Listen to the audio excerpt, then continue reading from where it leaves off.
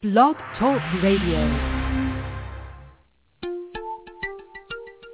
Welcome to Chicago's Legal Latte, a series of podcasts brought to you by Lavelle Law Limited. Throughout this series, the attorneys from Lavelle Law will share their answers to questions about a variety of topics for individuals and small businesses. To participate in today's discussion, you can email us at podcast@lavellelaw.com. There have been a number of times in past podcasts when we have talked about getting a business started. We've covered the topic from a number of different and informative angles and provided, I think, a great deal of assistance to those looking to start or perhaps purchase a business. Hi, everybody. This is Jim Mitchell, and today we're going to focus on the other end of that life cycle and certainly the less investigated process of exiting a business. Succession planning is our topic. And if you are one of those business owners who has been able to start and build a successful business, well, congratulations. However, if you haven't planned for the how and when questions of when you're ultimately going to exit the operation, you may be overlooking a very critical component regarding the success that you have achieved so far. Now, today I'm going to be joined by a guest that we've had a number of times in the past. If you're a regular listener, you'll recognize Jim Voigt of Lavelle Law Limited. Jim's here, and we plan to talk to him a little bit about this very important process of developing an exit strategy for your business. So let's go ahead and get started. I want to bring Jim in and say thanks to him for being here. Jim, nice to talk to you again. Hey, good talking to you, Jim. How are you? Good. So topic today is, as I mentioned there in the open, it's succession planning for a business, often overlooked, and a lot of great business people get themselves into a business but haven't really thought about the way to get out of it. Now, certainly we know that the hurdles of starting a business are certainly well documented, and business owners understand how easy it is once they've got a business up and running, how easily it is to get wrapped up in the day-to-day. So, first of all, just tell us briefly, why is it important to worry about what happens when you're done working? Well, really, I think the most basic answer comes down to you want to maximize whatever value you're going to get out of this business when you go to close it down. And to be honest, even if you're just going to close it down and you're not looking to sell it or transition it to somebody else, there are a lot of loose ends that you want to tie up and do it correctly. And, even some things as simple as you want to make sure that your customers are properly cared for. So there's a lot that goes into closing a business down, really honestly just as much as goes into running it from day to day. You have to, all those things that you do from one day to the next to run your business, you have to figure out either, A, somebody else is going to do that, or B, what happens when you stop. So that's why our recommendation is always let's start early so that we're not under a stress situation in a situation like this. Define early for me. I mean, at what point should someone really start thinking about succession planning once they have a business up and running? For a smaller business, let's say one that's owned by just one person or like a husband and wife corporation, something like that, we always say 3 years is good because one of the things that we want to put together is 3 good, clean years of tax returns and financial reports. Now, maybe you already have those, but we want to really be managing the process of having nice, clean financials, nice, clean tax returns for 3 years, really getting the books and records in order. However, for larger companies where maybe multiple partners are involved, there are employees coming up through the ranks, we've got succession plans that we're working on with clients right now that are, 10 years in the works. So a larger company, it could be a very long, slow process, which is honestly one of the methods that we really prefer is that long, slow process. Interesting. Well, we'll maybe talk about that process in a little bit, but before we talk about process, let's also talk about tools. We've talked about estate planning for individuals, and that often ties into business properties they've owned, and frequently say, well, what happens to your property when you die? I'm sure that's a factor, but I think really what we're focusing on is someone who wants to retire or sell or, as you mentioned, dissolve a business. So, from a legal perspective, what tools can they use to help start building this plan? For a company that's just a small company that's going to look to sell, then the tool that we're going to use ultimately is going to either be a stock transfer agreement or an asset transfer agreement. But we would begin the process of negotiating that early on with perhaps a letter of intent that gets everybody on the same page. And that's a simpler process. For a larger company where we're looking to, say, transition ownership to key employees over the course of time, there are a lot of different ways to do it, but just from a basic perspective, what we would do is enter into a contract where an employee would be given the right to make small purchases of stock over the course of time, and that might be an option agreement or just like a long-term stock transfer agreement.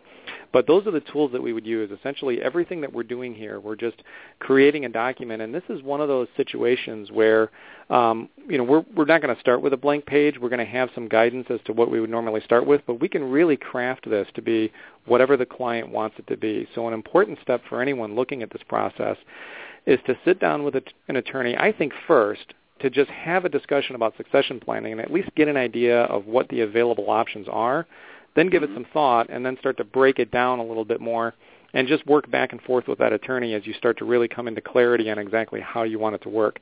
But really, from a blank page, we could make it work almost any way somebody wants to. Now, you mentioned a couple things that sort of caught my interest, and one of them is potentially selling a small portion on an annual basis to a partner or employees.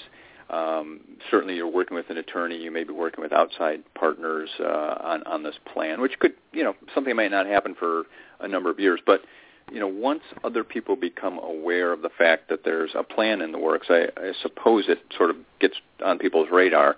How does an owner of a business who's just trying to be smart here make sure that they maintain control going forward just because word is out that there's a plan in place? Sure. There's a couple of things, too. I'll address it in two ways. The first way is actual control of the company. How do you control who's on the board of directors or who is running this company? And we do that through careful documentation. So, for example, if you're transferring small pieces of stock to your employees, your key employees over time, the idea is eventually they would have so much that they could outvote you on everything. And now you've got this company that you created, and you could be thrown off of your own board of directors, kind of Steve Jobs style. Mm-hmm. So what we do is we draft into place some protections, and it might be just in the form of a shareholder agreement that says everyone will continue to vote for you as the sole board member. Or we've also done plans where the primary founding partner that's selling off pieces maintains a proxy, so he's actually got the voting authority over what it is that he's selling. So there are some real specific tools that we can use to make sure that you have actual legal control over your company until that day that you're ready to release it. You also raised another interesting question, which is what happens when word gets out that you're looking to sell? This is more of a business consulting question and less of a legal question, but it's something that we work very closely with our clients on, because the problem that you'll run into is that when you announce to the world that you're looking to sell your company, it makes everyone nervous. Your customers get very nervous, and your employees get very nervous. And the problem is you're not going to lose your worst employees because they're just happy to have a job, right? You're going to lose your top performers, So it's very important, and every case is a little bit different. There's no right answer as to do you bring this to your employees first, or do you basically finalize the deal and then announce it at the last minute. That strategy will be different based on your particular company and how well you know your employees personally. So the most clear answer I can give you is how to handle the announcement that your business is for sale or is being sold is done on a case-by-case basis based on your feel and the attorney's feel for what's the right strategy in your particular case. Now, we're talking to Jim Voigt of Lavelle Law Limited. Jim joins us frequently on the podcast to talk about small business issues. And, Jim, one thing that comes to mind, we talk about this being a lengthy process, not demanding, but one that, as you said, is preferred to kind of take your time and work through it. But let's say, I've got a fairly young business. I get a plan in place. I know what I want to do. And over a few years, perhaps I merge with another business. My business grows. Perhaps my children get older, and one is interested in coming on board, and I'd like to move, the business into their name someday. Are these things flexible? I mean, if we've got a plan in 5 years, can I kind of tear it up and make a new plan? It depends. The answer might be no. So it's very careful. You have to be careful at the very beginning to make sure that whoever you're working with from an attorney perspective or a business consultant perspective, that you let them know that you need to have some flexibility built in. Because if we were to just document it up as a very simple, say, staggered option agreement where this person, whether it's your child or a key employee, has the right to purchase this many shares every year until they basically take over the business from you, that might not be undoable without their agreement. So we may be set in stone on that. So if keeping that kind of flexibility is important, then you need to let whoever the professionals are that you're working with know that right up front. However, my advice would be that you want to get yourself into a position where you have such a high level of confidence in the people that you're working with that you're transferring the stock to, whether it's all at once or over time, that's really less of a factor. I would say if you're at a point where you would want to maintain a certain level of flexibility in the documents, you might not be ready to really pull the trigger to be working with whoever it is that you're transferring the stock to. So that would be my first thought is, are you really ready to let this thing go if we want to maintain that level of flexibility? Now, that being said, we've seen situations happen before where you're transferring stock to somebody that's a key employee and then they quit. Well, great. Now you have this person working for a competitor that still owns stock in your company. That's easy to fix. That's not really, we wouldn't consider that flexibility. We would just consider that more like, protection. Every document we do in these situations says if they lose their employment or if they leave their job for some reason, we have to buy back we have the right to buy back all of their stock. So, but again, if you're just saying, well, what if I change my mind? Well, then let's wait. That would be my first initial thought. Okay, and as a legal representative that works with many businesses like this, what do you look for throughout this process? You mentioned a few good years of tax returns and a sort of a plan for what you think you really want to do, and kind of understanding the scope of the business and where it's headed. What other factors do you look at to help a business owner make a good plan?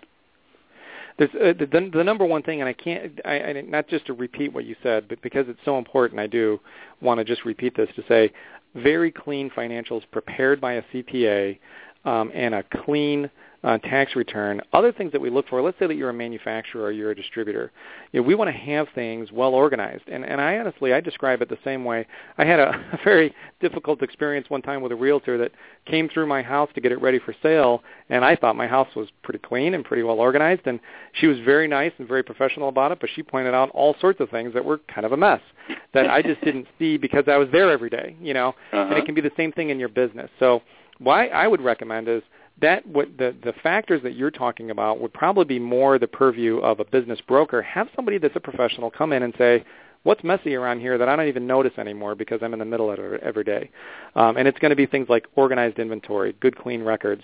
In addition to just the financials, your inventory records are nice and clean and organized so that somebody can walk into your business, look through some key documents, and get a good understanding of what they're buying in a fairly quick order without having to rifle through 15 years of handwritten notes. And we've talked several times here about someone buying it, but at some point some businesses just may want to wind down and be done. Mm-hmm. Is the process significantly different to make sure that you can just close up and not have any residue that's going to come back and haunt you later? Yes, the first thing we want to do is take a look at what contracts do you have out there that you're stuck with. And one of the simple ones that almost everybody forgets about is their merchant agreement on their credit card. A lot of times, the credit card processing that they use, and a lot of times there's an early termination fee there. So, that's just one example of some of the many contracts that you're involved in. You've got utility bills and you've got leases. So we want to take a look at all of those things and find out when do these things start to naturally expire. And if it's going to be too far out and we can't wait that long, what steps do we need to take right now to say wind up your lease, cancel your merchant agreement early, or at least get them transferred over to somebody else? The other thing that we want to take a look at is what agreements do you have with your customers? A lot of businesses, like a consultant, could just stop consulting, and that's fine, but many consultants have contracts that last for a year. Also, too, manufacturers, they may have orders that are spaced out over several months or even several years that they have to make deliveries on. So we need to just take a look at anything that you have that you're in the middle of. Where are we on that, and how do we get out of it? And that's the analysis there. Sometimes it's very, very simple, but it can be complex depending on how active the business is. Well, great. Our guest today has been Jim Voigt, and always enjoy talking to Jim. Our time seems to go very quickly when we visit. So if you're like me and you'd like to hear more, find out more, you can get information at lavellelaw.com. You'll find Jim's profile there. You'll find some articles that he's written in the past, as well as podcasts that he's joined us for. And, of course, contact information. Well worth a phone call or an email into Jim to continue this conversation and ask some more detailed questions, things that perhaps we didn't get to today. I want to thank him for being here. Thank you for listening, and look forward to talking to you on our next conversation. Thank you for joining us for this edition of Chicago's Legal Latte. If you have any questions or topics for a future episode, please call Lavelle Law Limited at 847-705-7555 or email us at podcast@lavellelaw.com.